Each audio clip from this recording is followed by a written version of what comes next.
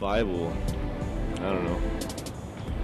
I believe myself as I believe in God and everything, and I've put myself through Christianity and Catholicism, you know. And, I mean, some of the things in the Bible are really good to listen to and stuff, but I mean, it's what you believe in. I don't really believe in the whole Bible. I think there's a lot of contradictions in it, but I believe that it's a good base for your beliefs and your morals, but you don't want to base it all off that. There's a lot of things that you need to learn for yourself. The Bible, I think it is the Word of God. It is the infallible truth, and that it is, a way to live your life and a way of salvation. I think it's interesting, and it has a lot of good values and ideas. It's good that it's good for everyone to know about, for sure. I don't follow it myself, but I think it's very interesting and cool. Well, I think there's some good lessons to be learned in there. And I think it's a historical text. Maybe parts of it. But as far as believing in Christianity and that kind of thing, no, I'm not. The Bible.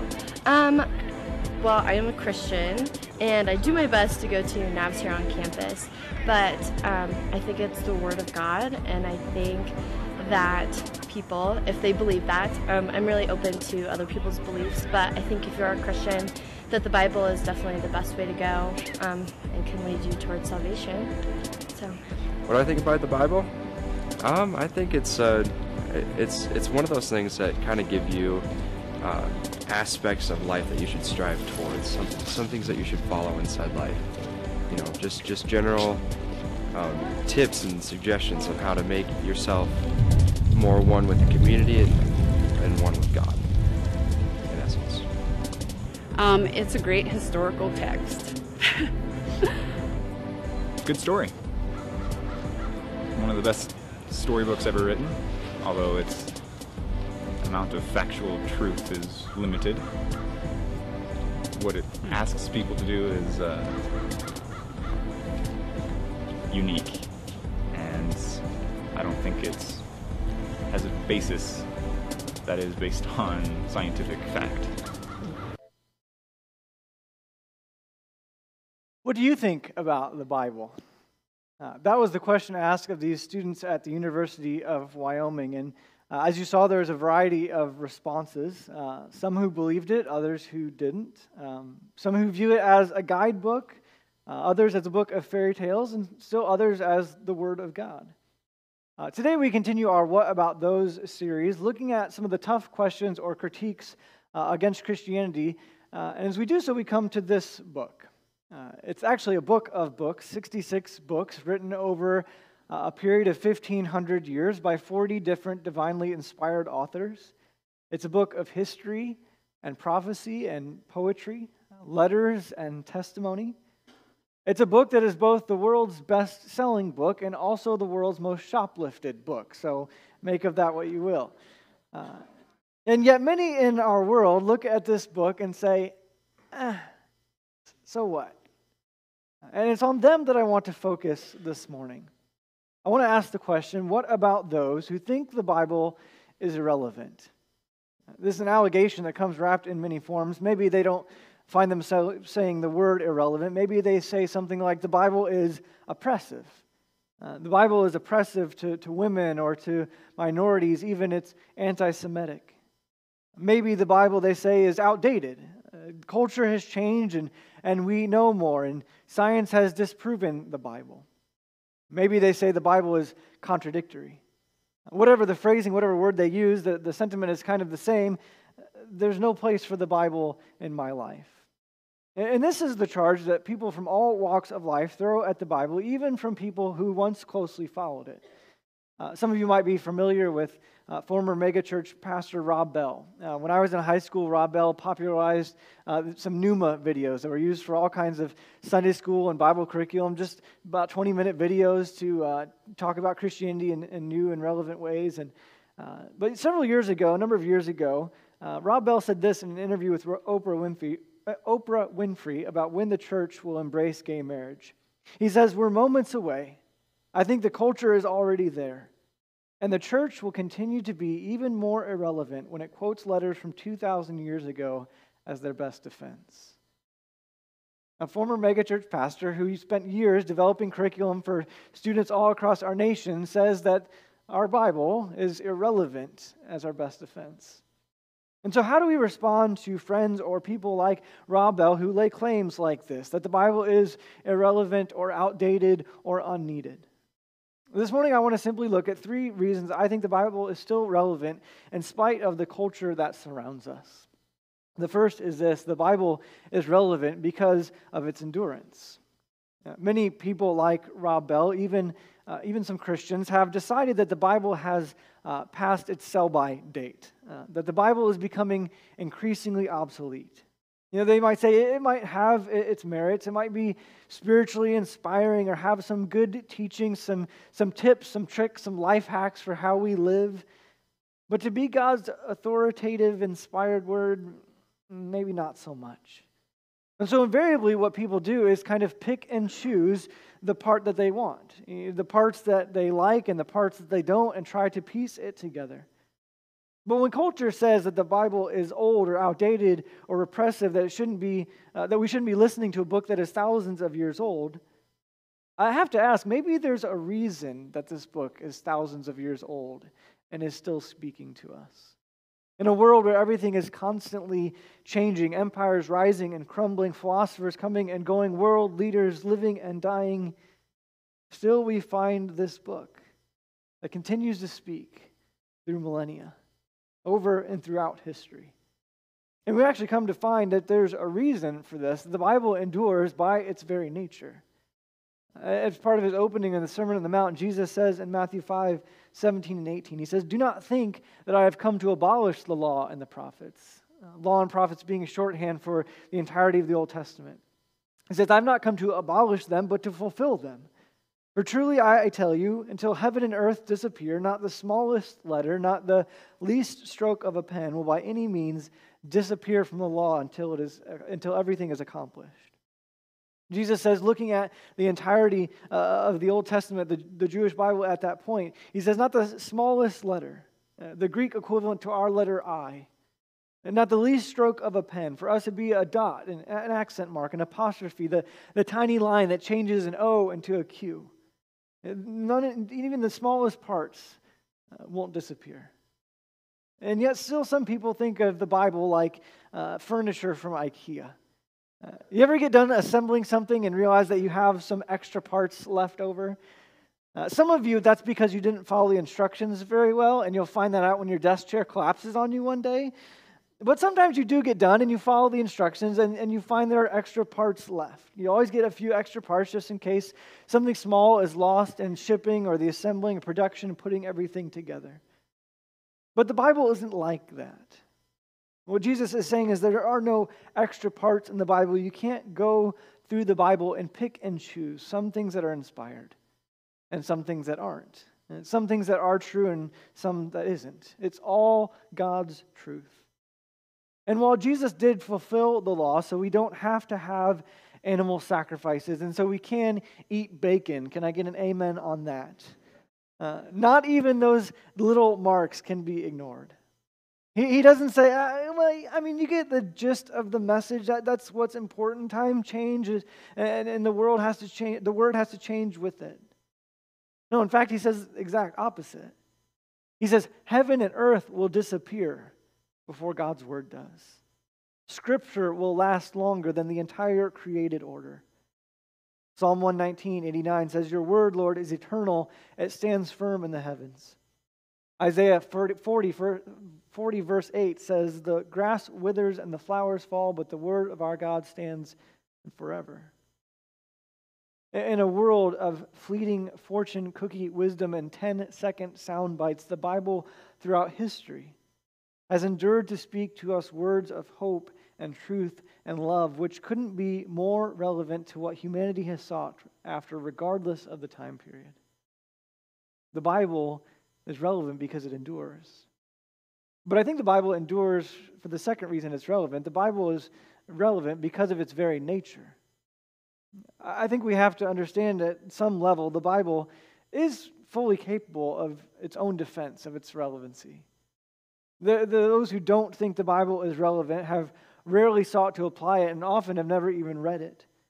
But what you will find when you crack these pages and truly delve into Scripture is that by its very nature, it speaks to, it is relevant to nearly every element of the human experience.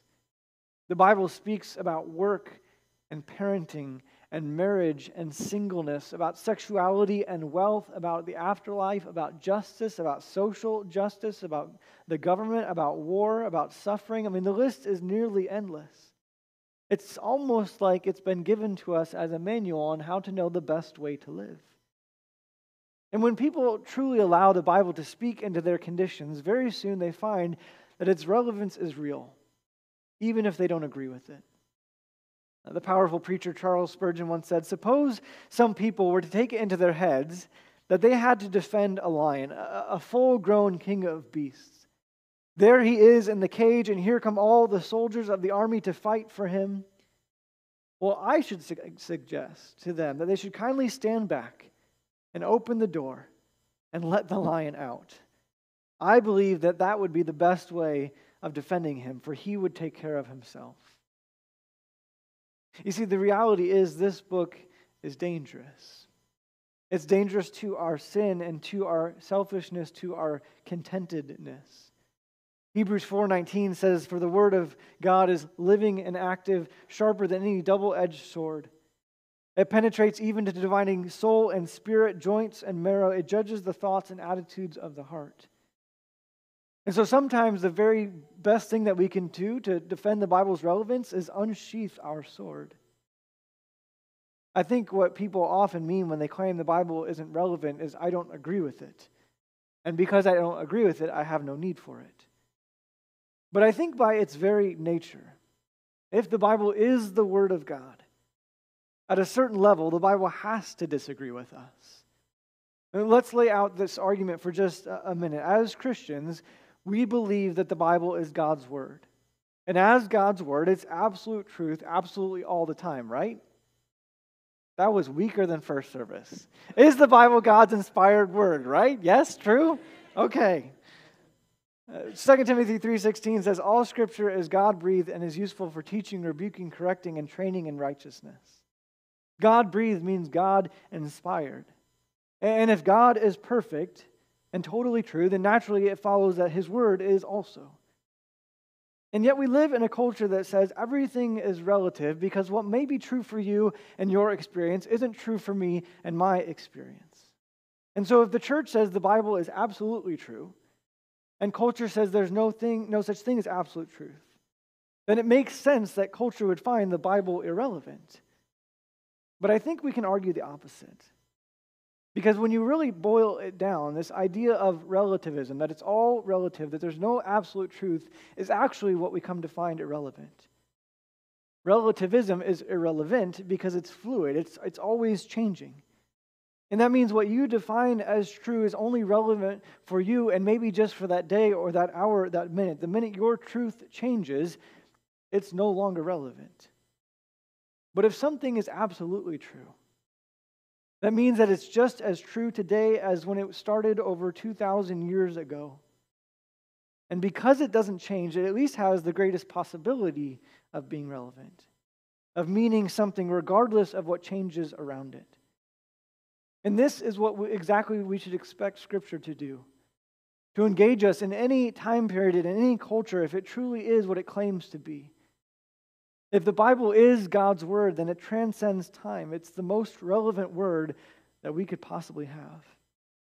If God exists outside of time and speaks into our world with ultimate, absolute knowledge and wisdom, wouldn't you expect that at some point it would critique every culture. That every culture would have something to learn from an all-knowing God. Every culture would have blind spots that God can speak to and say, I know a better way. Tim Keller says it this way, only if your God can say things that outrage you and make you struggle will you know that you have gotten hold of a real God and not a figment of your imagination. So an authoritative Bible is not the enemy of a personal relationship with God. It is the precondition for it. In other words, many of us treat the Bible like a contract, God, and the Bible like a contract, like the terms of the contract, to say, I will follow you, God, and I will listen and I will obey until you tell me something that I don't want to hear. Until you tell me something that goes against my way and what I think is best. And then we get upset because then, God, I thought we had a deal here that I read your word and I go to church and I pray when I need help, and in turn you let me do things the way I want. And so we get upset because we think that God broke the contract, that that's no longer relevant to us. But when we serve a God that we don't allow to contradict us, that if he can't offend us, if we won't allow him to say things to us that are culturally unacceptable to us, what we come to find is we don't really have a God at all. We have an idol, fashioned by our own hands that is really just nothing more than a larger projection of us. And so maybe it's easier to say that the Bible contradicts itself rather than the reason we truly reject it. It contradicts us. But when we do apply this word, and we take to heart its nature of absolute truth, we realize the third way the Bible is relevant is because of its impact. Maybe the single greatest point that we can make to the relevancy of the Bible this morning is to make note of the impact that it has had throughout history. Because like it or not, good or bad, a true and genuine reading of this word will impact you. It will require a response. And for some, that response is negative, antagonistic. But others have read this book and finding it relevant have allowed the impact on their lives to be immeasurable. Even within its pages, we see this. Abraham obeys it, and as a result, he fathers a nation. Moses advises Israel to consume it. Ezekiel eats it. Jeremiah watches it burn. King Josiah weeps when it's rediscovered. To the psalmist, it is more precious than 1,000 pieces of gold. And many have likewise taken this book and allowed it to impact them and change them and transform them and have used it to do the very same things to the world around them. Impact, change, and transform it. The Bible usually gets a bad rap for being oppressive or repressive, but historically it is culture, not Scripture, that has paved the way to oppression. For example, where did the idea of romantic love come from? The idea that you ought to marry for love and not for status. It wasn't culture. It was French poets of the 8th and 9th century when they took the Bible and applied it to ancient ideas of women as property and they changed it. Where did the idea of human rights come from? Surely it was philosophers. But even Aristotle said that some people were born to be slaves. No, it came from Christian lawyers of the Middle Ages in the 11th and 12th centuries who were reflecting on what the Bible says about being created in the image of God. Where did philanthropy, charity come from? It must have been humanists looking out for their fellow humans, but no, it was early generations of Christians who built hospitals and orphanages and took in abandoned children left on the streets and raised them as if they were their own. The relevance that this book has is directly connected to its impact. It won't have any relevance in your life if you don't allow it to have an impact in your life. You see, most of us treat Scripture like gasoline for our vehicles rather than water for our bodies. You can't try to fill up every couple weeks and be fine. One of my professors, Michael DeFazio, says this way. He said, think of it like this.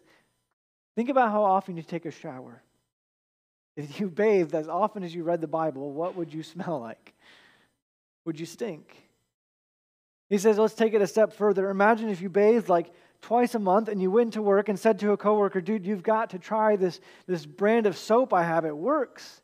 You should, like, for real, buy some. And he would say, man, you stink. I'm going to go ahead and assume that your soap is irrelevant to my attempts to stay clean.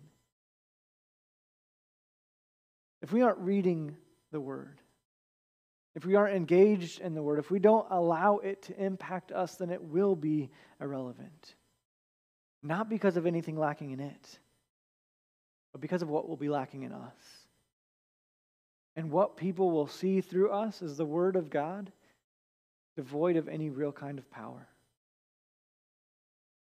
The Bible's endurance, that it has stood the test of time, its nature, that it is absolute unchanging truth, its impact, that it has done more to shape human history and culture and the world than perhaps any other force, shows us that it's relevant even still for today.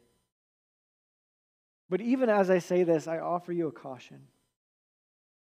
Believing the Bible will not save you.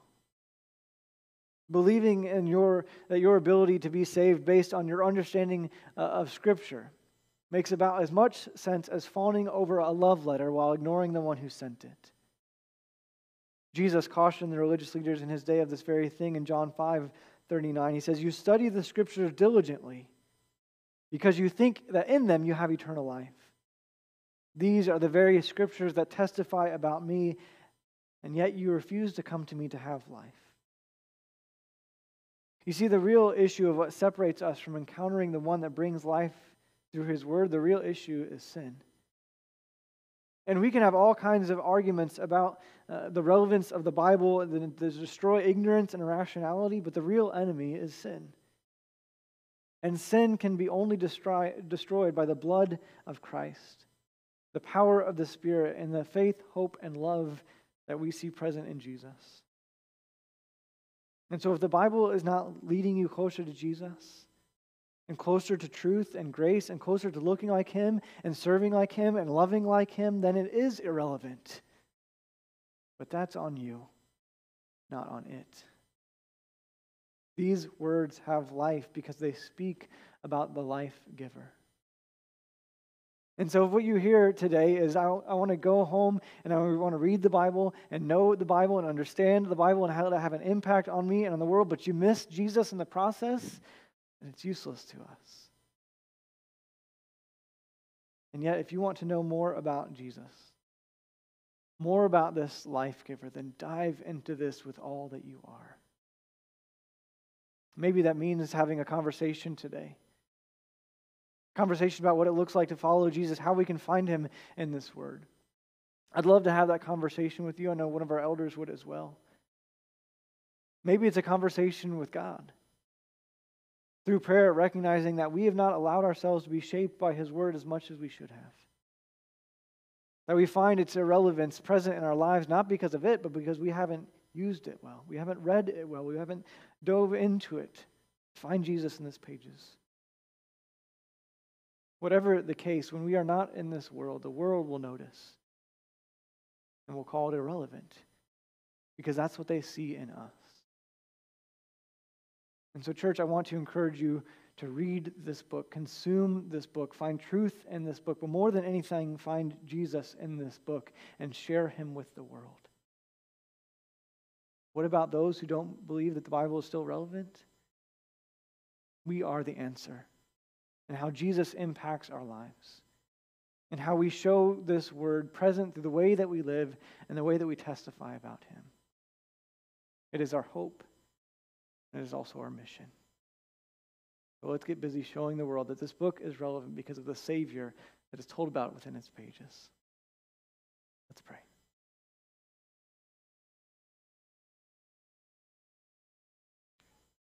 Father, we come before you this morning, and we thank you for your word.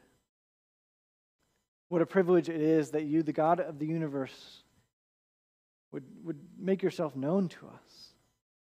And not just in creation and the things around us like we talked about last week, but specifically in knowing who you are because of your word. You tell us who you are and who we are in response and what you desire for us to do with that. That couldn't be more relevant. That God, as our creator, you know the very best way to live, and you have given us your word to show us that. And so God, as we study your word, we find power in it. We find life in it. We find truth in it.